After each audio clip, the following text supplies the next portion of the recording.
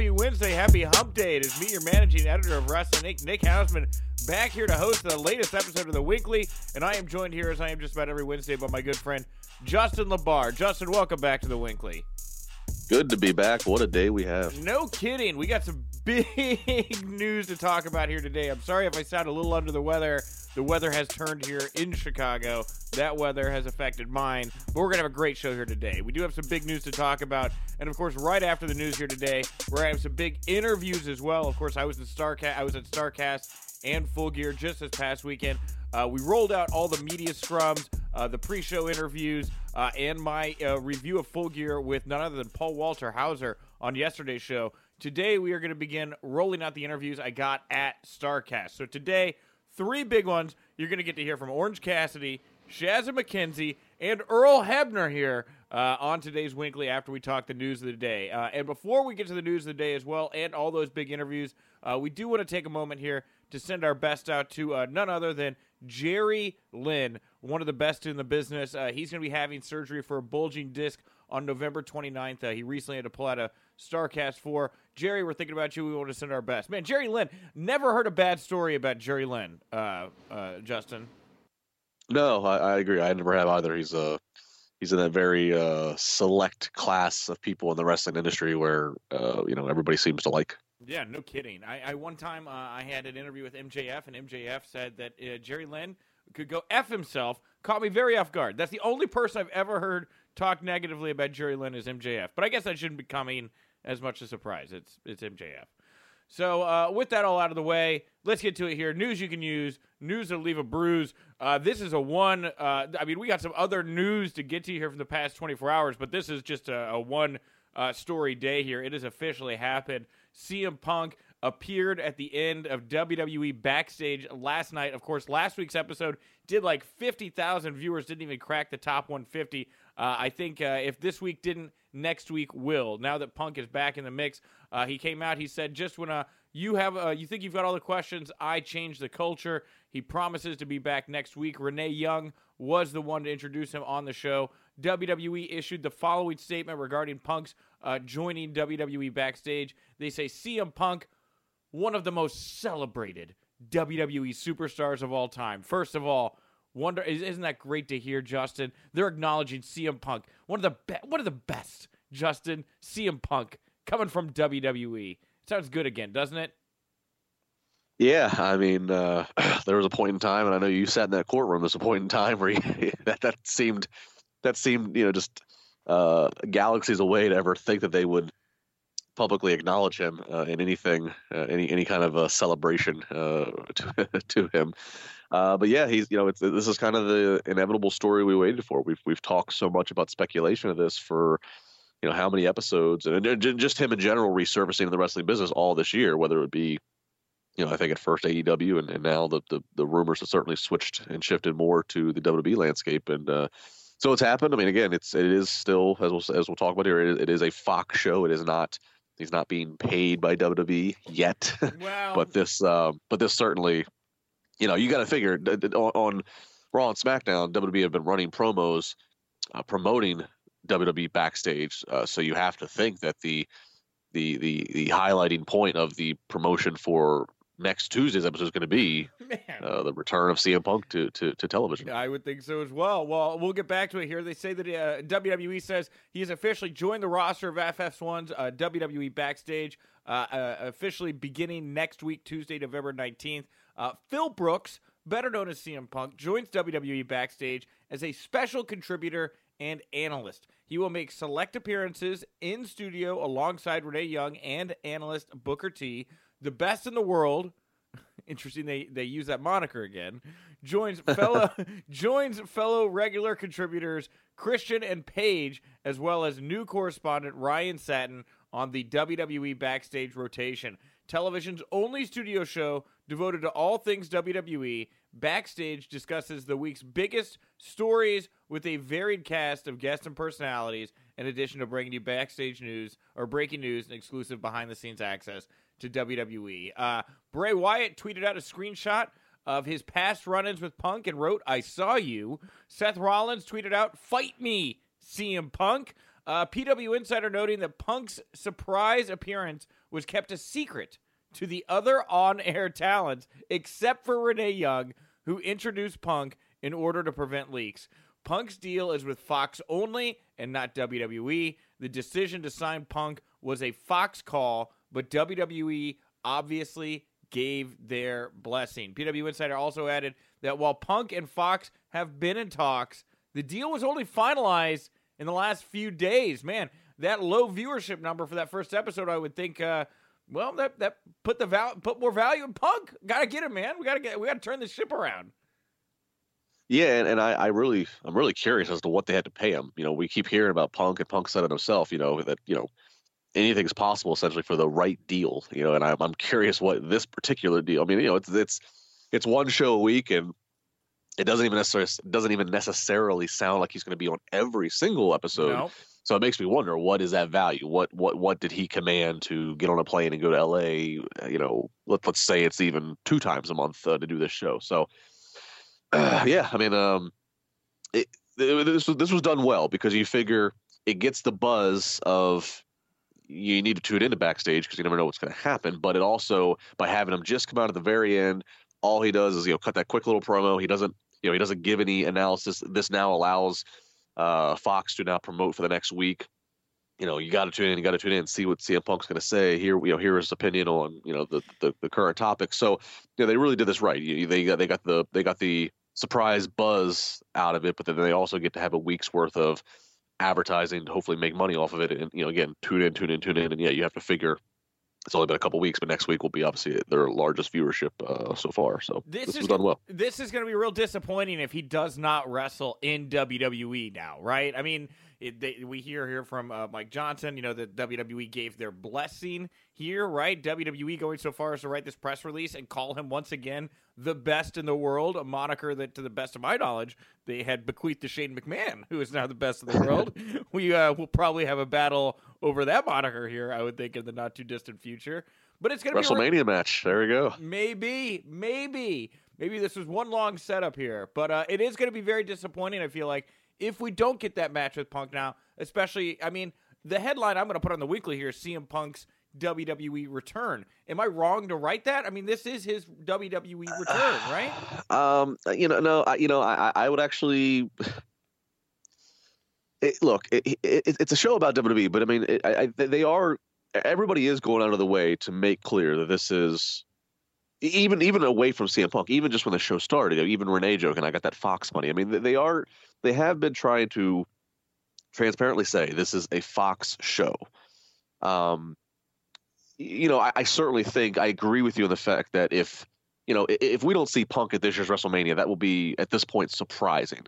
And if, let's say, 12 months goes by, let's say if another year goes by and we're in November 2020 and Punk has not shown up on Raw, SmackDown, or NXT, that will kind of seem disappointing. We are at the point now where it seems like they're rebuilding the bridge that was once burnt. You would think this is kind of like the perfect situation in a way to kind of feel things out, in the sense of this gets Punk and WWE back to having to speak to each other, right? This opens it up. This opens up the dialogue. This opens up. He's going to start seeing other superstars because they're bringing WWE superstars in the studio. So like this opens it up, but it kind of allows each party to, tiptoe back to the middle ground, back to the negotiation table to bury whatever hatchets needs buried, to come to whatever terms need to come terms in terms of whatever requests he would have, whether that's money, creative, or whatever, to do business with him again. So this, you think this is kind of like the perfect situation. It lets Fox basically act as, as a mediator essentially. Yeah. So, but I mean, I can see people saying CM Punk back to WWE. That can, that headline should be reserved, truthfully, for when he does show up on one of the 3 programs. You don't think that this is his? This to me, and I debated it too. I was like, is this his WWE return? It's WWE Backstage. He's on a WWE program. I get it. Here's why. Okay. Here's why. Okay. So WWE Backstage. This show is, we're finally getting this, but it's just like how Fox has it, how CBS has it, how NBC has it, studio panel shows talking about the NFL, talking about the NHL, what have you. So when a former player or a player that's not currently active or a coach who's not currently active is on that panel or is in that broadcast booth, Yeah. that's not that, that's the, again, Dude, totally. it seems like, that seems normal because there are several other people in those talking heads in those shows. Let's jump ahead 20 years in the future here. I got Deshaun Watson. He's my fantasy football quarterback right now, right? Deshaun Watson is 20 years in the future. He's been away from playing the NFL for 10 years at this point, had a stellar career. He comes back to the booth on NFL Monday nights to be a contributor. That is Deshaun Watson's return to the NFL family, I would feel like, being in that booth there calling Monday Night Football. I mean, I get it. He's not wrestling. He's not on Raw or SmackDown or NXT. But this is his WWE return to me. He's back in the mix. People are, well, he's back in the universe, but it's not. Again, here's the other distinction. We easily can separate and say, no, it's not said player's return to the NFL because when they show up on the Fox Sunday pregame, because Fox, CBS, because so many channels, so many networks do have their own NFL talk show. Because Fox is the only dedicated WWE talk show, it makes it seem like CM Punk is back with WWE. If USA and if NBC and if TNT all had talk shows like this that were all dedicated to let's just say dedicated to pro wrestling. Let's say that all those different networks had shows that were talking WWE and AEW and ROH. If he showed up on this Fox one, it wouldn't seem as much. But because this is the only WWE talk show on major television, it makes it seem such. Again, I'm not disputing. Again, as I said, this seems inevitable now that he is going to pop back up on WWE programming in a WWE ring. Let's say in the next year, and probably more immediately between now and Mania. But it is still a Fox show. So it is but look, it's a Fox show, but he can't. I mean, I'm going to be very interested to see where the line is here. Right? What is WWE going to allow? I wonder this with Satin too. I'm actually supposed to chat with Satin here very, very soon. For an interview on the site about his new role on Backstage. And I want to know, like, where is that line? I mean, if Satin goes out there and he does one of his Satin Sheet segments and he's like, yeah, I got the dirt here on how Vince told MBS to go F himself and pulled the feed physically from the truck, right? If he's got the hard details on that and he blows the lid, he probably not going to be back the next week is my guess, right? I mean, let's not pretend here like that there's not some WWE sign-off wink and nod influence going on with this show. It's not like calling football where you don't know what the outcome is going to be and you're just, color analyzing here. This is Broadway. This is Hollywood, right? There's well, yeah, but I would have to think that Punk, again, Punk has been away for long enough, and he doesn't. It's not like he's going broke and that he lives a lavish lifestyle. I would think the only way he would even accept to do this is if he knows and if he has it in writing that he can just say whatever opinion he feels. So if next week they go, I don't know, man. If next week they go, hey, let's talk about the Lashley Lana Rusev story, and if Punk is not a fan of it, I gotta believe that he is under the understanding that okay, if you're paying me whatever you're paying me, I get to say my opinion, even if that opinion is this is stupid or this is whatever. I mean, so I can't imagine he's going to walk back into this having to. But look, okay, be censored. I get. Okay, look, it's one thing to sit there and be like, yeah, the Lana, Lashley, Rusev stuff sucks, which is an opinion some have. And as an opinion, by the way, again, as a callback to yesterday's show when you weren't here, Rusev blocked me on Twitter because of my negative criticism of his storyline, and I'm upset about that. But anyway, there's one thing to be said about like. Were you tagging him on Twitter, or did he seek it out and find it? Dude, he had to have found it. I didn't tag him in it, but it was like one of the tweets I had like 2 weeks ago.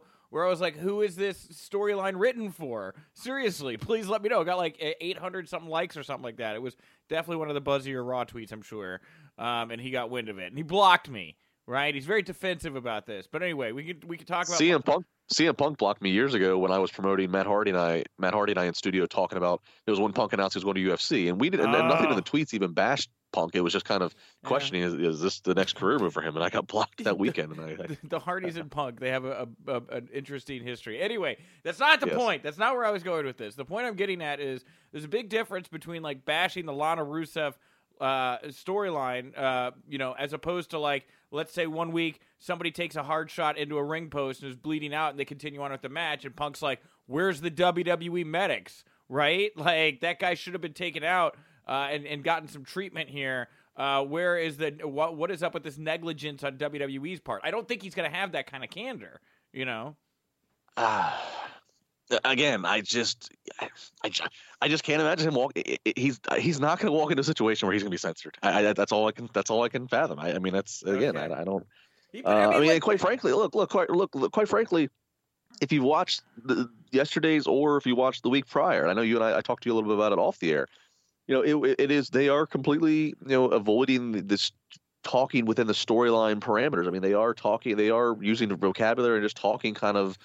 Again, very very shoot style, very breaking kayfabe in terms of everybody on that show is everybody on that show is trying to keep a relationship with WWE. I don't know that anybody's going to say anything that would cost that relationship, even to look like a renegade outlaw on the show. Yeah, but even so, even the way they've talked. I mean, I don't know. I'm sure Vince. I don't know if Vince is tuning into the show, but I'm sure Vince saw it. I'm sure he'd rather them talk in the storyline and what have you. But I'm guessing he's just understanding and just whatever. Again, this is Fox's show, and Fox is giving them a lot of money, and he's just got to kind of deal with it and move on. I don't know. It would seem like his in-ring return to WWE, if it's going to happen, would still be a bit off because. He's got to get established in this role as an analyst now. And I don't know that you can establish yourself in this kind of role if you're also wrestling at the same time, right? Like, I don't know that I'm expecting him to be NXT's fourth mystery man in the War Games match, because how is he going to go from having just debuted on WWE Backstage to also being on NXT on Wednesday nights? It just seems too confusing. I feel like, at least for the time being, for the next several months, we're just going to get Punk in this analyst role. Potentially, but I mean, I don't think potentially. Well, but again, look, a couple months, yeah. But like, if Punk shows up in the Royal Rumble or whatever, if Punk shows up on the Road to Mania, which that just seems like that'd be the most prime, time for him to do so. I don't think that's going to I don't think he or WWE would do that and then piss off and the risk of pissing off Fox. I think like if he showed up, I think he would still be able to show up on the Fox on Backstage. Again, even if it's 2 times a month, because it already sounds like he's not going to necessarily be there every week. So I don't think there's something, and then they would just use it as a chance to like put over Punk and Punk to talk about his whatever storyline or whatever match he's building to. I don't know. I mean, I think he can do both. I do agree it would be odd if like all of a sudden next week now he showed up and was back into the mix in terms of storyline. They do. You're right. They do need to kind of get him reestablished as he's on the show. He's on the show, and then let him pop up when the storyline opportunity presents itself. Yeah. But I do think he can do both, especially, again, he's not like he's the host of the show. That's Renee. It seems like Booker and Paige are going to be her regular co-hosts. So that, that seems like that fourth chair can kind of be, whether it's Christian or, we saw Samoa Joe yesterday. And, so I guess he could rotate kind of in and out in that fourth chair and still work as a competitor when that time comes. I mean, there's so many layers to this, but it's fascinating. And again, this is what we kind of were waiting for. We figured something like this was upon us, and here we are. It's crazy because you mentioned how he could pop up in the Rumble, and I agree. Like, that's a couple months away. It could even be a one-off, maybe set the stage for a Mania match or something else, but he could do it and then fall back to the WWE Backstage thing. But with that said, man, how ironic would it be if that is where he did come back to WWE in ring? He left because of how he was booked in the Royal Rumble and having to sell the helicopter spot to El Torito, the tiny bull in that Rumble match. It would be the cherry on top of this very weird Sunday if CM Punk 6 years later were to return to WWE in the Royal Rumble, the match that literally he quit the company over. Yeah, I mean, I was sitting front row here in Pittsburgh for that Rumble. There was that spot you're talking about. There was and I have a picture somewhere, and I'm sure it's somewhere on my social media from the archive. Corporate Kane was sitting ringside hiding because there was and I'm watching Punk scream at him and communicate. They wanted Kane to get him out of the match, and he was going to stay in. Dude, in that match, they played in the courtroom, and they had Punk do like commentary to it because I think he was concussed in that match. I think he took like a kick from Kofi, and like Amon made the case that like, well, I told him to get out of the ring, and he was like telling me to go F myself, that he was going to see the match through. And like, if you go back and watch that match, like, yeah, and like, Yeah, Kane was sent out to try to force Punk out of this match, but he was such a prideful performer, he didn't want to leave, even though he had been concussed and he had lost his mind because he thought that there were no rules to the medical situations in WWE anymore. It's a very interesting bout, but again, it would just be very ironic here if this was the match that Punk were to come back to WWE in, considering the history he has with that particular bout and how it drove him away from the company. Yes, it would. Let me ask this. I mean, I don't think it's inappropriate for us to speculate this now and do fantasy booking because I mean, again, he's taken steps. We're taking steps towards here. Right. So let's say he does WrestleMania. I mean, he's been champion. That's not really the thing. I mean, I know his goal was always to truly main event, be the last match. I don't know if that's ever going to happen or not. But what's the Mania match? Is it do you do something ridiculous like the best in the world moniker with Shane? Do you play off what everybody knows was a real life situation? And do I mean, Triple H always ends up having a Mania match. Do you do Punk and Triple H? I mean, what do you do? You got to do Hunter. If you don't do Hunter, I mean, I guess. It was cool to see him and Samoa Joe in studio together. Obviously, they have a lot of history in Ring of Honor and things like that. But man, you got to do Hunter, right? That's the low hanging fruit. Do it, play it out. Give Punk the win. I mean, if you're gonna bring it back and use him, I would have him beat Hunter and have bygones be bygones here. Though I know that that's not historically how the McMahon Helmsleys have done business. But that's the match for me, man. I would want to see Hunter Punk. The build is perfect for it. Yeah. I mean, that's kind of what I thought. It's there, and you can obviously incorporate some build again to NXT if you wanted to, because that's Triple H's brand. I mean, that's kind of what I thought, but I was curious. I mean, because really, I'm thinking it's been almost 6 years, and there's obviously been new talent, but I'm even still, I'm going through. I'm all right, what are there any first time ever matches that they could do with any talent that's now on the roster that wasn't there 6 years ago? Are any of those matches going to trump the business that could be done if you just play off of the real history that's there, and even beyond real history, all fans have speculated. I mean, I've seen it many times. I've tweeted about Punk for Team NXT and in Chicago Survivor Series, and the constant replies is Hunter will never let it happen. Punk will never work with Triple H. People, whether it's the truth or not, people have this image in their mind the two can't even be in the same room. So I think to play off of that, I mean that's big business, right? And mind you, WrestleMania tickets go on sale this week. Yeah, man.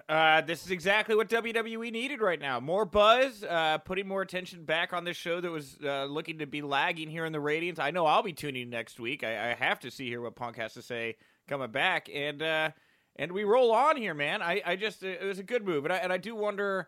I want to know.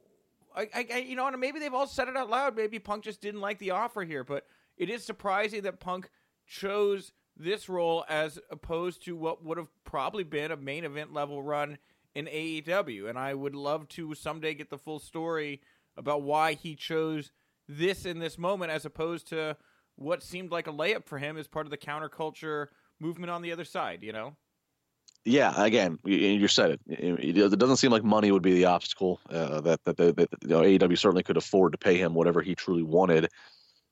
And then that's the other thing. It's that AEW's whole mission is to be this alternative, to be something, just to be another option for fans to do things different, to present things differently. So it's not the same old of what people have bashed WWE for. And you just think isn't that what Punk's all about? Isn't that, considering the way Punk left WWE and his frustrations, doesn't this just represent what he would want? And of course, he's friends with the Young Bucks and friends with some of those guys. It is just surprising him. I don't want to get conspiracy theory, but it just makes you think there's got to be more to this. There's got to be something that nobody's saying that has or has not happened in the negotiations. Yeah. I mean, it's surprising. All right. Well, we have some more news coming out of WWE backstage last night. It was also reported that The Miz and Paige have re-signed with WWE for multi-year deals. Paige has been with WWE since 2011. She's working on WWE backstage right now. The Miz has been with WWE since 2005. So this deal would, realistically, he's going to be hitting the 20-year mark probably when this deal runs up here. And he's currently on the SmackDown roster. Not a huge surprise here, but man, there are few wrestlers that came out of that early 2000s, mid 2000s period into now what is more vibrant period with momentum and some luster than the Miz. This guy has turned lemons into lemonade. I'm happy to see him back. He's a great performer. He's really come into his own here. But kind of like with Randy Orton, who just resigned, I wonder, does he have one more top title run in his future, or is he just a veteran now that's going to be used to work with talent, put people over, and that kind of deal? I don't even think lemonade quite does justice for what the Miz turned things into.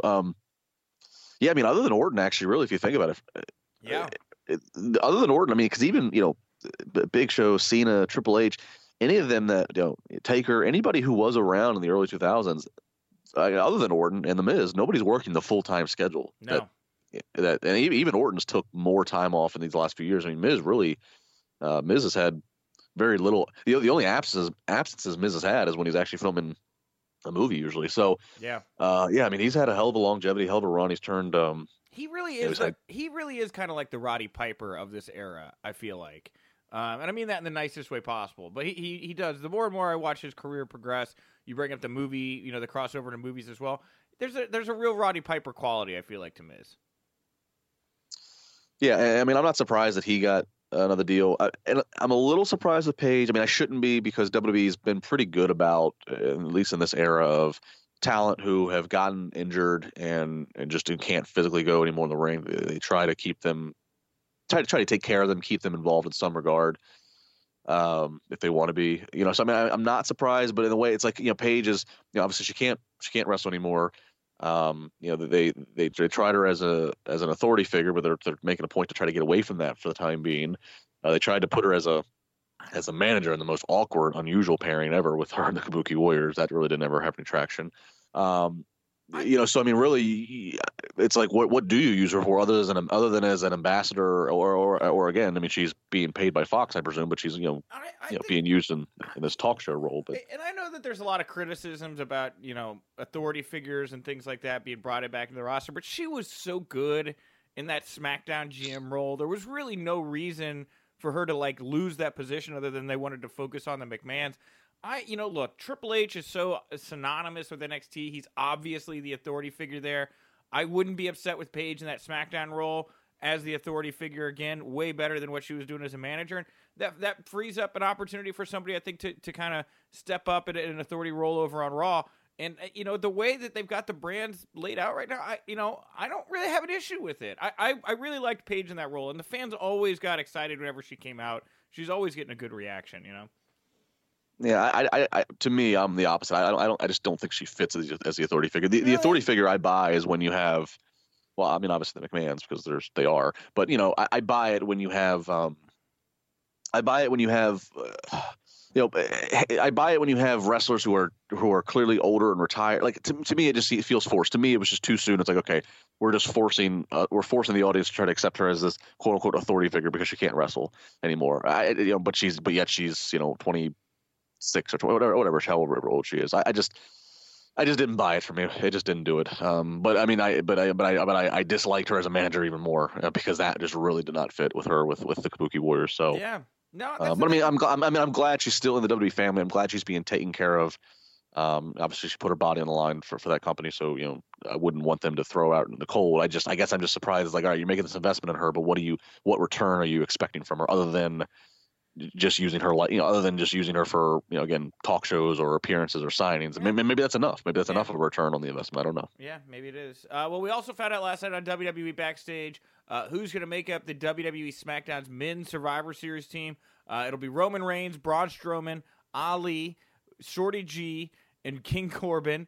A good team. We'll have the Raw team here. We found out that Seth Rollins is going to captain that team, and then we're going to get an NXT team here. I'm sure we'll find out tonight, probably on NXT. But there you go. The traditional Survivor. We're going to have 15 men in a 3-team elimination Survivor Series match. That'll be quite a spectacle. I certainly would have not predicted 6 months ago if you asked me to pick who will be on any one of the teams. We're all SmackDown. Actually, I would have not predicted that Chad Gable would be on there, much less would he be on there and called Shorty G. Man, yeah, I guess that's the thing here. Shorty G and King Corbin, they're going to have to get along. And I love that King Corbin is the king, and the only proclamation he has made as king is to have Chad Gable renamed as Shorty G, and it stuck, which makes me think that he can make more proclamations, right? He can do more things to screw with people in the show. I suppose. Yeah, I don't know. I don't. Gable's so talented, and again, I'm definitely more of a character gimmick. I'm not somebody that just wants to see straight wrestling. Like I want people to have definition to them. I want character, so I'm not against them trying to like give some character to Chad Gable. I just don't. The Shorty G thing. I haven't yet been able to get my head around it. Monday night's Raw drew an average of 2.058 million viewers. This is down 3.6% from last week's 2.136. That was the post-Crown Jewel episode, and the lowest this is also the lowest non-holiday Raw viewership in modern history. The first hour did 2.358. Last week's did 2.351, so a little up there. But then the second hour goes down to 2.063, down from last week's 2.207, and then the last hour drew 1.753, down from 1.849 the week before. That is a 26% drop from the first hour to the third hour. This is the lowest third hour viewership of all time, including holiday episodes. It is also the biggest hour 1 to hour 3 drop in show history. And correct me if I'm wrong, but that third hour kicked off with, the Lana Rusev Lashley storyline. So... It did, but yet again, it's the most viewed thing on YouTube for them. It's bizarre. Look, okay, go ahead. You make your case. You make your point. Go for it. Well, I'm not even going to get back in. I mean, there's nothing more I can say new really about that storyline that I haven't already said. Well, I mean, look, her. I'll say this: it came off very cringeworthy. It did not come off scripted. It did feel like she was just kind of truly trying to wing it, and she said sex 47 times. All three of them are trying their hardest to sell this and to commit to it. So I give them as performers, I give them credit there. I'm not surprised by the viewership though. I said I was on, I did the live Raw post podcast with Raj and Matt Morgan Monday night, and I said there was no way. I mean, there's nothing about that show at all, and I can't even imagine anybody in WWE's anybody in WWE's decision makers could look themselves in the mirror and say this with a straight face. There was nothing about that show that was like, you know what, we're giving our best try here to make sure we get people to hold on and stay tuned and watch. The Walter Rollins stuff was good. I enjoyed the Walter stuff. No, there were little points of, the main event match was entertaining in itself. The opening match was there was things that were entertaining, but in terms of a flow to flow and like hang on, like that's not a. You're giving me a 3-hour show, and you're wanting me to hold on to watch the OC go up against Randy Orton, Ricochet, and Humberto. Like that's just not not main event. Here's the thing, though. Now and again, maybe I'm being too nice about this, but I like Humberto Carrillo. I like watching him work with AJ Styles. I genuinely was looking forward to that match because of that, and I also really like how Randy Orton has just decided to buy real estate in Ricochet's mind. It's like a little thing. It's like a little thing, but it's being done really well by a veteran like Randy Orton, and I enjoyed the chemistry between these two. It wasn't maybe the most compelling thing I've ever seen in WWE, but I didn't hate what was going on in that main event there. There was actually elements to it that I liked quite a bit. I didn't hate it either, but you just said the word compelling. Yeah. In order to, if you want viewership to not go down, especially if you want it to gain, you have to give me something compelling. Give me something to look forward to, that to hold on. What that was in the main event, especially everything you just said. Humberto and AJ working. Randy's kind of like taking Ricochet under his wing in a weird way, and he's gonna murder him, him. Yeah, like that's fine. That is good stuff, but that's not main event material. When you're trying to give me a 3-hour show, that's not something that's going to hold on. That's not. It just isn't. It's just not. It's not. Well, I don't know. It was a bad. Overall, for 3 hours, it was not a. And I know the tape shows can. The tape shows lose something anyways because they're taped. And on this day, you need to be live. You need to be must see. But it was just not a good. It's not a good show overall. Here's one of the things that on this taped episode, I had heard that Lana got destroyed by the live audience. I had heard Seth also got booed. I was waiting to see how they handled that, especially since it's a pre-tape. And we have a note here that it is looking more and more like WWE did make significant edits to this week's Raw segment with Seth Rollins due to the negative live crowd reaction to him. We've heard from several readers who were in attendance for last Friday's Raw at the Manchester Arena in Manchester, England, who noted that the negative reactions were edited out from the Seth Rollins segment. A reader named Jeremy, he sent word to us that Monday's taped Rollins segment from Manchester also included footage. I've never heard anything like this in my entire life. Also included footage from the October 28th Raw episode from St. Louis. Jeremy knows this because he and his friend who attended the recent Raw in St. Louis together were in screenshots from this week's taped Raw cheering. If true, that is great. I mean, that's crazy. The lengths you would go to try to salvage this. Cutting to old episodes of Raw? I've never heard anything like that, Justin. I've never heard, but that probably means they've done it before. We just never noticed. Well, WWE likely used this footage from the October 28th Raw to make Rollins look better in the segment when he was heavily booed. Dude, that's crazy. Why not just make this guy a heel? It's not like he's not lighting the world up right. He's not burning it down as a babyface at the moment. You know? Yeah. I mean, I guess I'm not surprised if you have 3 days to edit something. I mean, if the vision is you want him to be cheered, I guess you have the ability to try to doctor that. But yeah, I agree. Just go with what the fans want. But I mean, I've talked to different people there recently that Vince has a strong conviction and support for Seth Rollins to be a top babyface. Even if the people are kind of starting to resist against that, it seems he's gonna fight it. Yeah, I mean, I had seen video from fans that were there live, both Seth's promo and the Lana segment, and the boos were very loud. It seemed like they let the boos go a little bit more for Lana because they want her to be booed. She's the heel in this dynamic, so that wasn't as surprising. Even if the boos were directed in with a different motive. But yeah, I saw cell phone video of people there live during the filming during the Seth promo, and it was far more negative in that real-time video than it was on USA Network Monday night. Well, lastly here, it appears that Ali's name has been changed again in a tweet. Ali posted the caption, "My name is Mustafa Ali," and if he is being given back the Mustafa part of his name, I'm for it. I have no idea why they ever just shortened it to Ali. I know that he's very proudly Mustafa Ali. He's been known as that for a long time, so good. I'm glad if this is the case. I am glad that he's going back to Mustafa Ali. I think it's a better name in general.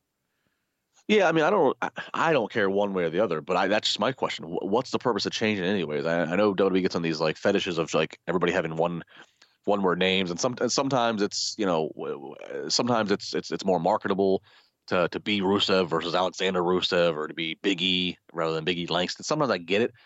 This one especially, though, I did not understand what's the big deal, whether he's Mustafa Ali or Ali. Like, just let he can have a first and last name. What's wrong with that? All right, it is me, Nick Hausman, Wrestling Inc.'s managing editor, and I just happen to be walking by one of the hottest pro wrestlers on the planet right now. It is none other than AEW star Orange Cassidy. Orange Cassidy, thank you so much for taking the time to chat with me here today.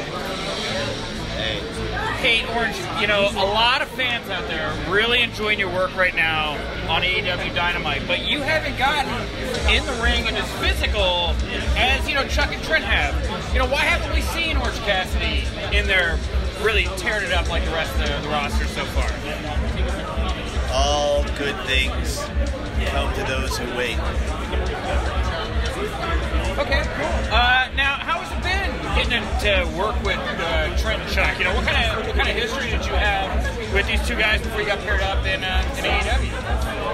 I mean, I live with Chuck, so I see him all the time. Oh. What's that like? How is it like living with Chuck Taylor? Bad.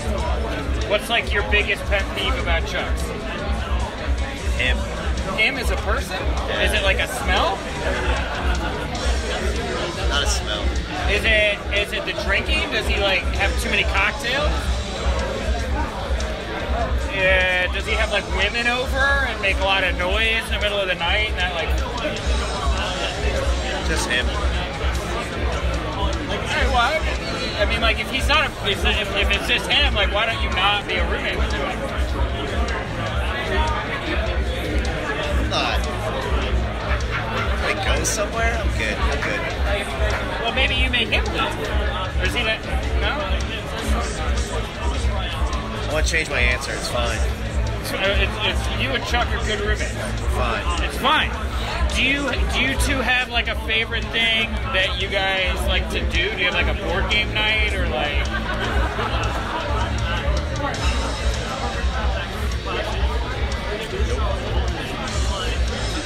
All right. Well, when you're not wrestling, like what's some of your favorite hobbies? You know, obviously Darby likes to skateboard.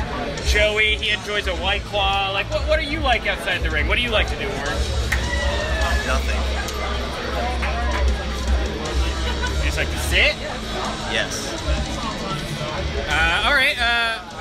I have a question about Chucky and Trent. Do they? I don't even know what that means. Yes. Right? So, like, do you like to go to, like, a pond and, like, watch ducks? That's a very peaceful thing to do. No. You like a turtle guy? No. Do you like a fish? No. Well, there's been a lot of fans out there. They're like kind of like upset about some of the ways that AEW officiating has been going recently. I mean, Orange. You know, you obviously you're getting in your shenanigans here and there. You get in the ring. You put your hands in your pockets. You know, while the ref's not looking, you'll take somebody out. I mean, do you think AEW has a problem with their officiating? No. You're just a fan of AEW and its officiating.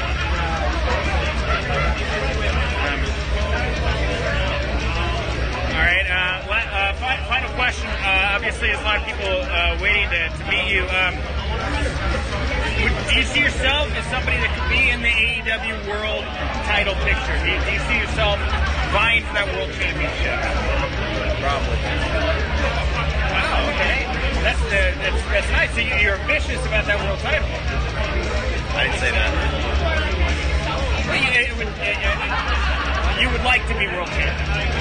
I didn't say that either. All right, well, hey, guys, thank you so much for tuning in. It's Nick Housen again with Orange Cassidy. We're here at StarCast. And Orange, is there anything you want to plug, promote, put over here before we wrap up the interview here at StarCast? No. Okay. All right, thank you, guys. Thank you. My guest at this time is a superstar that is lighting up all of Twitter and social media right now as there's been an outcry to hashtag Hire Shazza. It is Shazza McKenzie. Shazza, thank you so much for taking the time.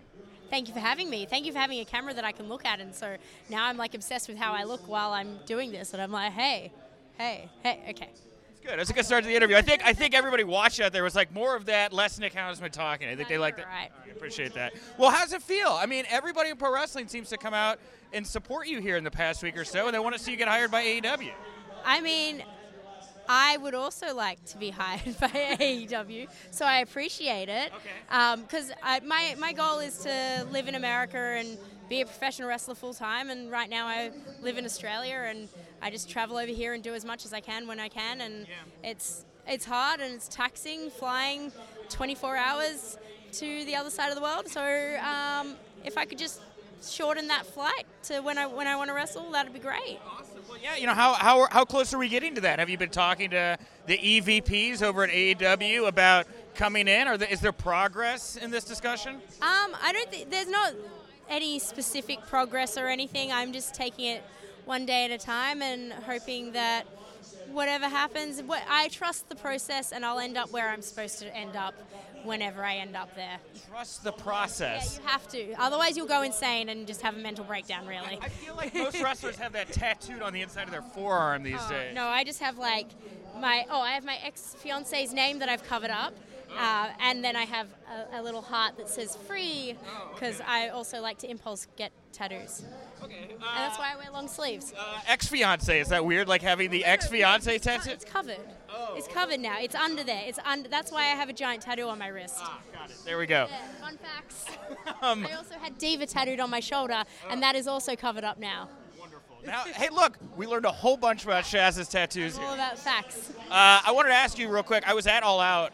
I watched you get taken out by Britt Baker over that top rope, but it was like a mandible claw takeout. How was that? It was painful. Like it was. I first time I've ever been dragged over a top rope by my mouth or mandible or whatever. I don't even.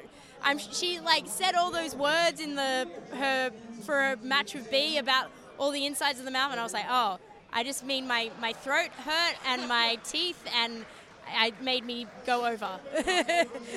Well, and then you had your AEW Dark match this past week, tag team action. You were in there with some heavy hitters, Nyla Rose, Leva Bates. Were you more comfortable or were you more nervous your second time around here with AEW? I think I was more comfortable this time around, probably because the first time around I never expected to get that opportunity. So getting that opportunity was really like overwhelming, and I was like, oh my gosh. Whereas by the second time, I was like, no, I'm working hard for this, and I deserve this, and I'm going to prove that I belong here as best as I can, and hopefully good things come to those that work hard for them. There it is. Well, I had a pleasure of calling a couple of your matches at Black Label Pro, Shaz. I know that you're on fire. You're awesome. People, yeah, right, Black? You want to say something nice about Black Label Pro? I love Black Label Pro. Mikey, thank you so much for all your support and everything that you've done for me over the last, 2 years. I really appreciate you. Oh, man. I love how often Mikey Blanton comes up in my interviews these days. It's just, he's a nice person, right? Great guy. You're a nice person. Oh, thank you. Shaz, anything you want to plug, put over here before we wrap it up? Follow me on all my socials at Shazza_Mackenzie and #SignShazza. It's me, Nick Hausman. We're StarCast 4 here, and I'm joined at this time by legendary pro wrestling referee Earl Hebner. Earl, thank you so much for taking the time today. Thank you for coming by. Absolutely. Now, Earl, I got to ask you, the hot topic amongst wrestling fans right now is AEW officiating. Now, a lot of fans have noticed some issues with tags, 10 counts, pins, and other things. What do you think AEW can be doing to better address the refereeing in their promotion right now? Had me in their dressing rooms teaching them. It was what? Had me in their dressing rooms teaching them. So wait, are you not working directly with the other referees to put together their matches and train them in the art of refereeing right now? No, right now I'm just doing the pay-per-views because of the travel and everything. You know, I've traveled so much. So I'm fortunate to be asked to help do the pay-per-views. Okay. Would you like to step up in more of a capacity as a mentor, as an agent, producer for the refs to help them get some of the things that have drawn ire under control? Well, I don't know. You know, what they have is pretty good. You know, I mean, it's all new to. Well, it's not really new. It's just that we learn every day. It's not something that you know all about everything. Yeah. What are some of your biggest pet peeves when it comes to refereeing right now? Is there anything in particular you feel needs to be addressed when it comes to refereeing in AEW? Well, sometimes I think the tag matches is too much interference and to bury the referee a lot. That's kind of bad, but they're too in the ring too long, and it shouldn't be there that long. Do you think that it's underestimated, like how much credibility giving the referees credibility? Do you think when you take that away from the wrestling action, it takes away from the actual action you're seeing in the ring? Well, somewhat. Yeah. You know. Now, you mentioned that you've been to Baltimore several times here. You know, this is a big event here tomorrow night, Full Gear, AEW's first non-all-in, all-out pay-per-view. Do you have any personal favorite memories from here in Baltimore? Oh yeah, I've been here with back in the days Jim Crockett Promotions, and you know, that's been a long time ago. We used to stay at the old Days Inn across the street from the building. But you know, I've been down here with WWE, WWF a lot of times. Yeah. You know, this is. I mean, hell, I even drove down here. I live in Richmond, so it's not a big deal. Oh, that's nice. It's like driving to Charlotte and back in the days. Yeah. Well, you mentioned Jim Crockett. Jim Crockett's actually here at StarCast. So it's a very, very rare appearance for him where he's talking to the fans. How surprised were you to hear that they got Jim Crockett to come out for this? I was surprised. I mean, I haven't checked out everything, who's here, who's not here. but I'm glad he's here, and I'm sorry for the cold, but I have a little cold today, and it's a little hoarse. But Okay. It's fine. I appreciate you taking the time to chat with me anyway, Earl. Even though that's why I got the microphone out so I could make sure that you could be heard in this interview. And you also mentioned, your time in WWE. How much different does AEW's structure and the way they run their shows? How much is that different than the way WWE runs their shows? you don't feel like you're in prison here. You don't feel like you're in prison here? Right. You got more leadway, it's more relaxable. It's just, it's like you're prisoner in WWE, not in AEW. Okay. AEW, I'm sorry. AEW. I got a note though. You're like the referees. You're dressed like prisoners. You've got like the prisoner stripes on already. That's why I left WWE. Yeah. But no, I'm just kidding. But this is just a more laid-back company for me. At my age, this is great for me. That's awesome. I'm very happy to hear that, Earl. And when you look back on everything and you see all the classic matches you've been a part of, what would you personally consider to be the highlight of your career when it comes to pro wrestling and refereeing? Well, I guess the first one would be Saturday Night Main Event when I screwed Hogan. Oh, yeah.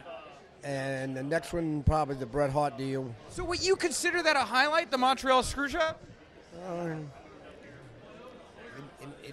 It made a name for me.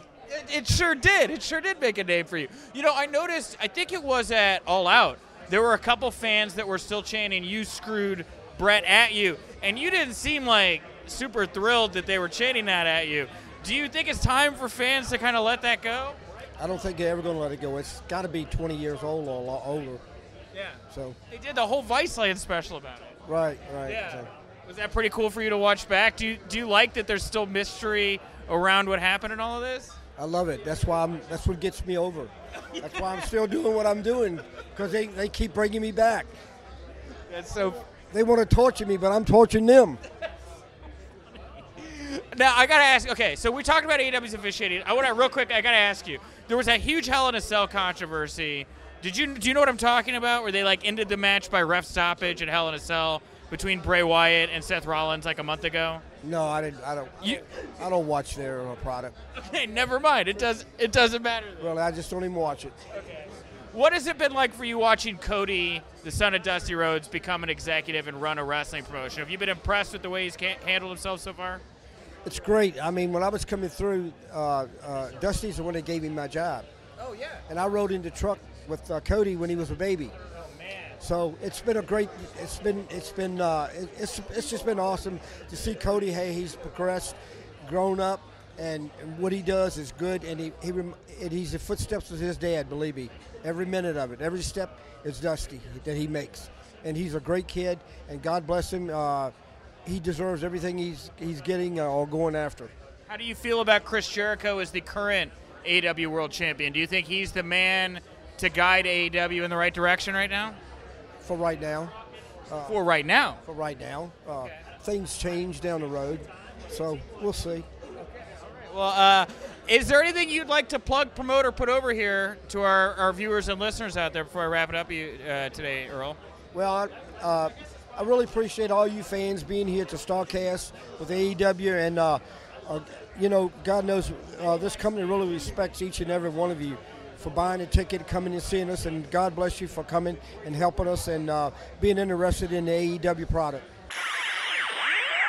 Thank you, Justin, for joining me at the top of the show. Thank you all for tuning in, and thank you to StarCast and AEW for the interviews with Orange Cassidy, Shazza McKenzie, and Earl Hebner. We will be back tomorrow with one more Winkley for the week. We've had a lot of AEW StarCast content. Tomorrow we're going to slow it down. We're going to throw something a little bit different at you. Tomorrow you're going to hear from former UFC competitor Stephan Bonnar. He's got a big upcoming hybrid-style fight coming this weekend you're going to hear all about. And, of course, tomorrow we're also going to hear from now WWE Hall of Famer Brutus the Barber Beefcake, as we got another Andy Malnoski interview from 80s WrestleCon. If you like this show, you like all our interviews, you like all of our punditry getting slammed into your ear holes, go over, find us Wrestling Inc. audio over on iTunes. Give us a nice 5-star rating, nice comment. All that stuff is always appreciated. Justin, what do you want to plug, promote, put over here before we wrap up the show today?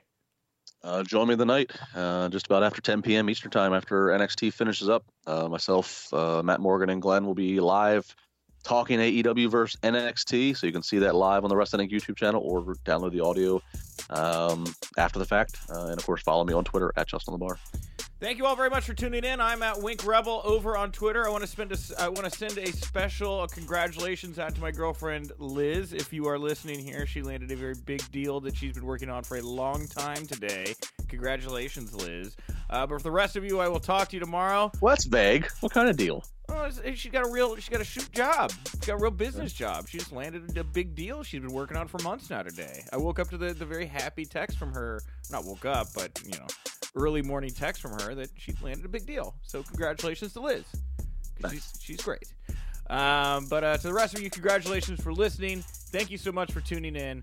And remember, if you winked, you didn't miss it.